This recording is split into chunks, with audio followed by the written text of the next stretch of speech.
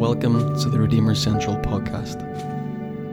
Redeemer Central is a church community in Belfast, seeking to practice the way of Jesus and work for the peace and good of our city. For more information, please visit redeemercentral.com.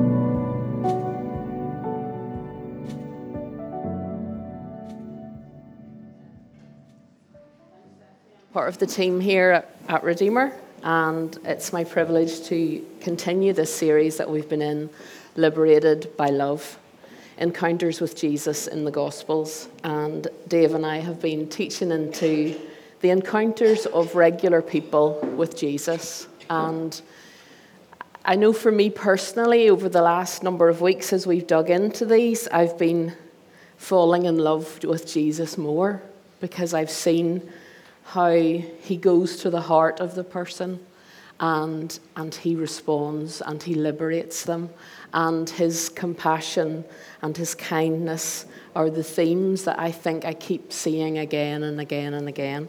And so this morning, I hope that you, as we expound this story in Luke chapter 8, I believe, of the sinful woman, that you will see that the point of the story is not justice or judgment, but is compassion and love and liberation and restoration.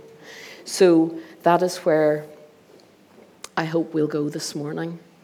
I wanted to start with a quote from Sister Joan Chichester, and it's in praise of women.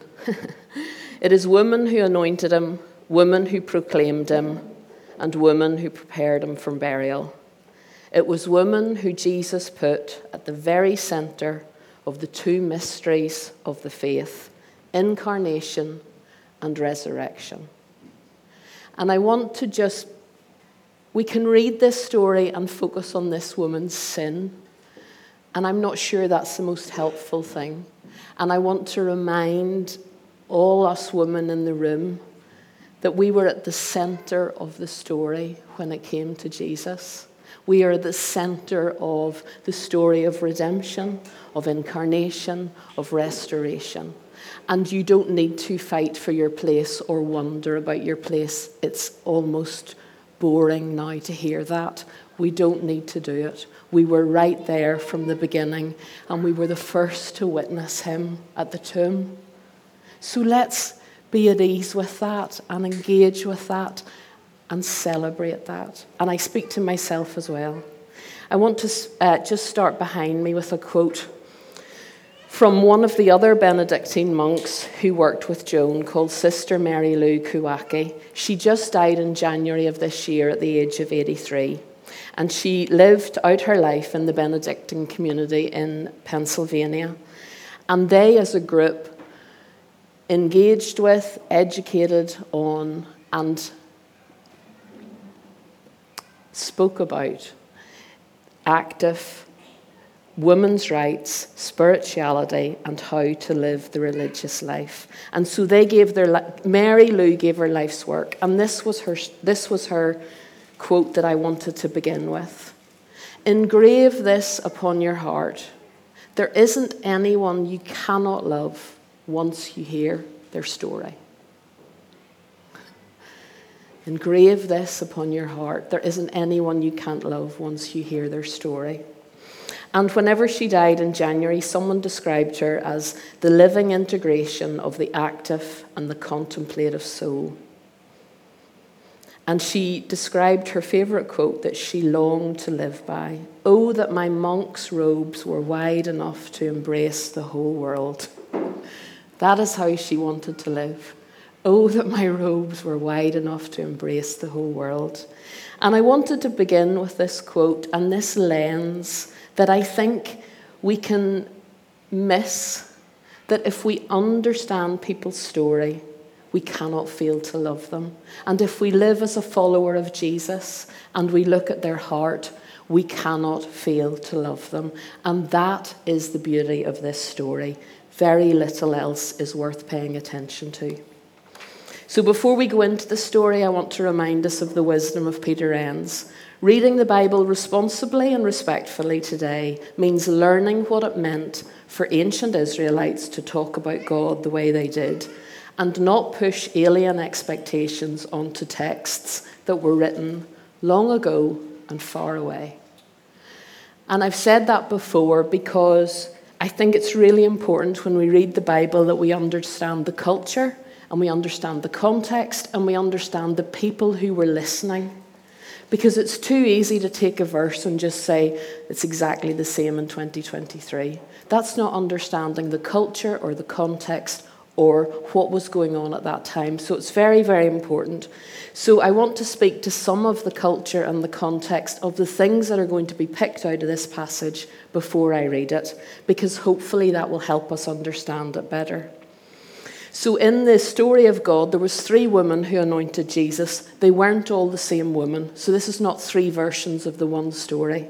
There was Mary, who was in the home of Martha and her brother Lazarus. That was one story. There was the Simon the leper.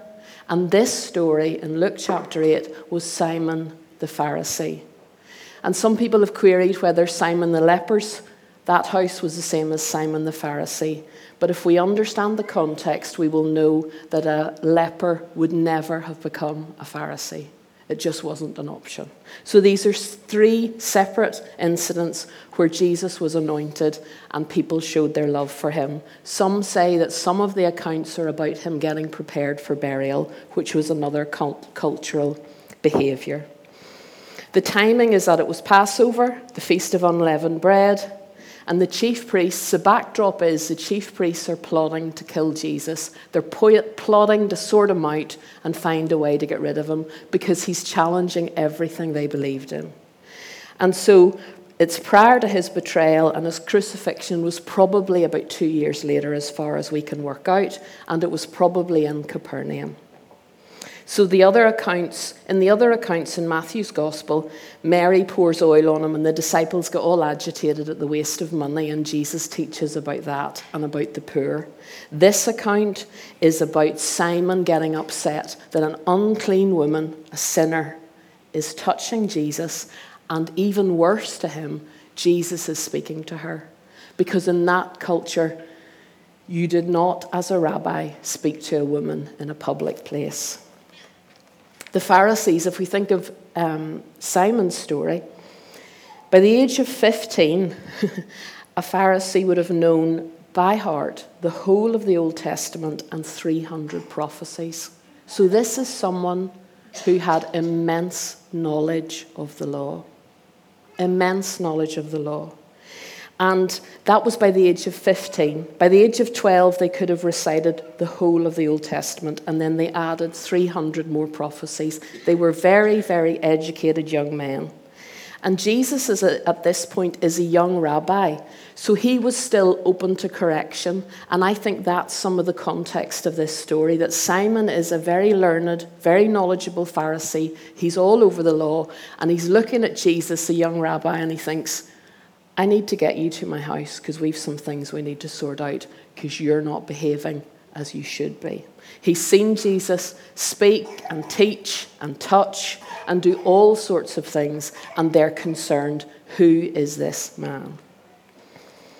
Jesus said of the Pharisees in Matthew 15, these people honour me with their lips, but their hearts are far from me. These people honour me with their lips, but their hearts are far from me. So Simon himself was a Pharisee. He's a religious elite. Perush was the name of his group. He lived separately, and he lived under extreme Jewish laws. So he was getting very anxious, we can imagine, about Jesus dining with sinners, and they would have expected the sinners to go to the temple and offer thanksgiving, not go straight to the one who was offering them a new life and a new way, which was what Jesus was doing at this time. He was trying to trap Jesus, perhaps, and check out, are you really a prophet? For women in that culture, rabbis never spoke directly to women in public.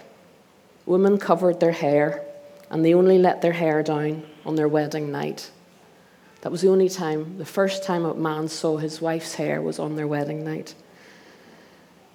I read a quote from the president of Iran who stepped down in 2018. It is the obligation of the female to cover her head because women's hair exudes vibrations that arouse, mislead, and corrupt men. And we kind of laugh at that, and I do laugh at that. But we could go down and spend the next hour looking at patriarchy, veiled misogyny, how women are kept, how women are blamed for men's sin. We could go down that road and we'd be here all day. But that is a road that is there, and we have to name it and own it and think about how we live under it. If we think about the alabaster sex workers, which this woman is supposed to be, lots of commentators query that. And it's very interesting, I think, to some of the commentators that when a sinful woman is named in biblical times, it's assumed it's sexual sin, but we don't know that. And there's a whole preach in there as well, but we're not going there today. But sex workers would have used their hair to invite business. It would have been a sensual act, it would have been an evocative act, and here was Jesus accepting it, not rejecting her, not humiliating her, not shaming her, showing her compassion and love and restoration. In those laws at the time, a woman who showed her hair outside of marriage or in a public place, her husband had the right to divorce her immediately and give her no cash. So it was a risky, risky thing this woman was doing when she saw the Lord and responded to him. The alabaster jar that is referenced was made, it's like a marble-like substance, and it was used to build Solomon's temple. It was always filled with perfume, very expensive. Usually a jar would have cost a year's wages. And when a woman was getting married, her family filled a jar to show their level of wealth to the prospective family. A sex worker would have used it a drop at a time in work. She would have used it to create a fragrance and to invite people to engage with her. This was risky stuff, and yet she took it. So if we think just now about what she did, she emptied it all. She's saying, that's over for me. If that was how I made my money, it's over. What a risky thing this woman did in front of those who judged her and held the law and could call her to account. Within Jewish culture, women, all sinners, had to show contrition of heart, confession of the lips, compensation for their sin, and determination to not sin again. Those were the 4 principles of repentance and redemption within this law. How on earth would someone who was a sex worker achieve that? How could she compensate for what had been done to her or what she'd done? It was an impossible situation. So it is firmly believed that this woman, when she came to Jesus in this story, it wasn't that she was coming and got forgiven. The generalized understanding of the text is that she had heard him, she had seen his works, she had experienced the love and repentance, and she was now going to talk to the guy. She wasn't going to the temple to atone for anything. She knew it was dealt with, and she wanted to go and see the guy, the man, who had freed her and liberated her. And so that is the context I want us to think about it in. Behind me will be a Bonhoeffer quote. Being swept into the messianic suffering of God and Christ happens in the most varied of ways in the New Testament, through the actions of a woman who was a sinner. And so in this story, this woman and her act is as much about a thankful, grateful heart, but also she's identifying with how Jesus is being humiliated in this story. Because there was rules for when you came to a house.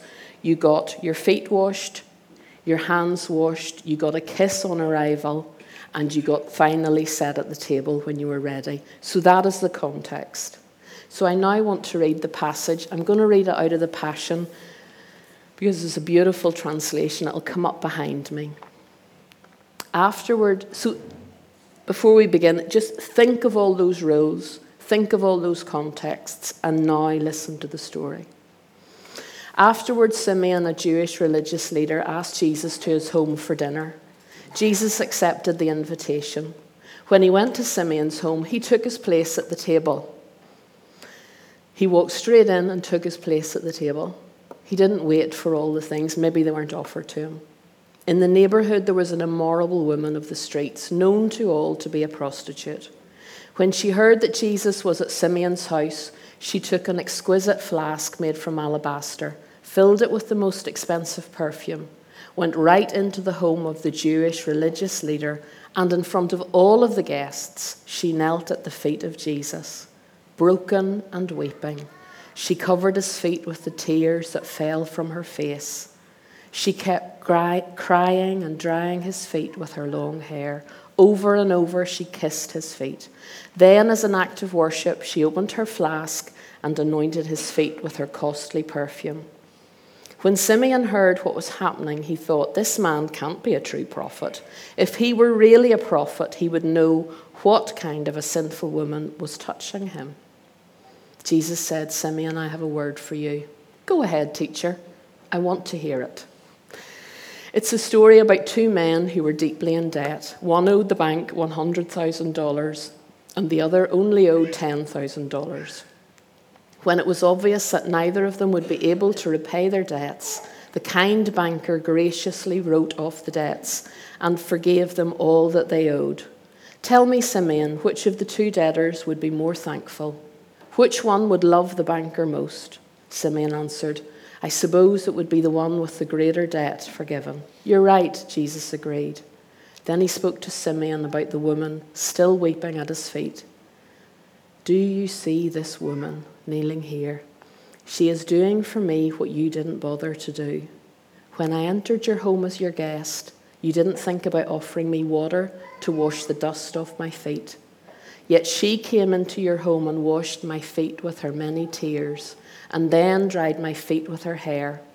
You didn't even welcome me into your home with the customary kiss of greeting, but from the moment I came in, she has not stopped kissing my feet. You didn't take the time to anoint my head with fragrant oil, but she has anointed my head and feet with the finest perfume. She has been forgiven of all of her many sins. This is why she has shown me such extravagant love. But those who assume they have very little to be forgiven will love me very little. And then Jesus said to the woman at his feet, all your sins are forgiven. All the dinner guests said amongst themselves, who is this one who can even forgive sins? Then Jesus said to the woman, your faith in me has given you life. Now you may leave and walk in the ways of peace. Martin Luther King refers to those tears that this woman shed as heart water. You know, those tears that come and there's no stopping them. And perhaps some of you are in a season where you're shedding heart water for many reasons. Some of us shed heart water when we truly experience and understand the grace and the mercy of God. Some of us shed heart water when we're grieving, when we're confused, when we're frightened, when we're angry. Many, many reasons. But this woman shed heart water out of a grateful, thankful heart. She was a forgiven woman, and she knew what it felt like to be on the outside. She knew what it felt like to be rejected. She knew what it felt like to be judged. It would have been her daily lived experience. And somehow in this story, she connects with Jesus as they are trying to humiliate him. Simon and the Pharisees are trying to catch him out. They're trying to plot against him. They're trying to humiliate him. And something in her sees that and decides, I will do what they have not done. I will love you and serve you and pour out my life for you, because that is what you deserve. So Simon is trying to humiliate Jesus, to correct him, to point out his errors. And what does Jesus do? He lets the woman touch him. He crosses gender boundaries. He confirms her. He defends her. And he carves out space for her. Her love for him and her love helped her to identify with him. And it came from a thankful, grateful heart. When he tells the parable about the debts, He talks about how the creditor at the beginning is God, and by the end of the parable, he's identifying himself as the creditor. So this is Jesus saying to the Pharisees, you're all about the God and the rules and the legislation. I have come to fulfill that, and I offer a new way. So by the end of the parable, he has set himself exactly where he was supposed to be. He was the Father's life and work on earth, bringing new life and freedom and liberation. Jesus takes this recognized symbol for God and transforms it into a symbol of himself, and he's telling them exactly who he is. He's the fulfillment of the law and all that was prophesied. And the very fancy word for that is hermeneutical Christology. Hermeneutical Christology. And so I could have gone down many roads with this passage. I could have said, as we said, we could have talked about the role of women and how Jesus had liberated her. We could talk about the judgmental Pharisees and the arrogance of them and the law. We could have talked about her repentance. We could have talked about many things. But I wonder, is the beauty of this story in thinking about the idea of knowledge versus intimacy. Knowledge of the law, knowledge of God, knowledge of the ways of God versus intimacy with God. So yes, she did an intimate act, but actually what she did was she allowed her vulnerability to connect with the Lord, and in doing that, she did something utterly transformative. So I wonder where you are in the story. Do you sit more on the line of knowledge? Or do you sit more on the line of intimacy? And one without the other is risky. And how are you spending time on a daily basis, embracing the Lord, spending time with him, getting to know him, and then out of that intimacy, you serve him and you follow him? That, I believe, is the challenge of the story. And we could also go down that whole idea that those who have been forgiven much can love much. And so I never really did very much, so I can't really love very much. It's an almost ridiculous idea. And I was thinking about that idea and thinking about, we were actually talking about Portrush Town Hall when we were teenagers this morning for some random reason. But Stephen and I were both raised up in very godly homes, and we went to church all the time. And even when we were on holiday in caravans and summer houses on the north coast, we still went on a Sunday night to Portrush Town Hall, and there was big plush velvet seats and it was all lovely. But they would wheel out person after person who would have, he was a drug dealer, he lived on the streets for 10 years, and there were just shocking stories. And there was a little part of me at sort of 14, 15, 16 thinking, I'm quite dull. I've never, I don't have that kind of story. I can't tell that sort of tale, which is good, but it's also, I get into this sort of idea that somehow you've got to have a dramatic story. And then I thought about the Me Too campaign that started after a brave woman said enough and started to tell her story and brought down Harvey Weinstein. And there was another woman at the age of 31, her quote will come up behind me, Rachel Den Hollander. At the age of 31, as a lawyer, she decided to tell her story of what had happened to her at the hands of Larry Nassar, who was her coach when she was a gymnast. And when she told her story, hundreds of other women and girls told their story. But this is the point. This is so beautiful, and you can hear her say these words. It's on YouTube. So she went to court when he was convicted of hundreds of atrocities against girls and women. And she said, should you ever reach the point of truly facing what you have done, the guilt will be crushing. And that is what makes the gospel of Christ so sweet. Because it extends grace and mercy and hope where none should be found. I pray you experience the soul-crushing weight of guilt so you may someday experience true repentance and forgiveness from God, which you need far more than from me, though I extend you that as well. So this woman who had had so much wrong done to her and so much horror had happened to her, so she wasn't, if you like, the sinner. She had been wronged. But by experiencing the grace and the mercy of Jesus, she was able to offer him, her abuser, forgiveness and hope that he would find the way to live whole. And so let's not think of ourselves as anything other than broken, vulnerable people in the hands of a loving God.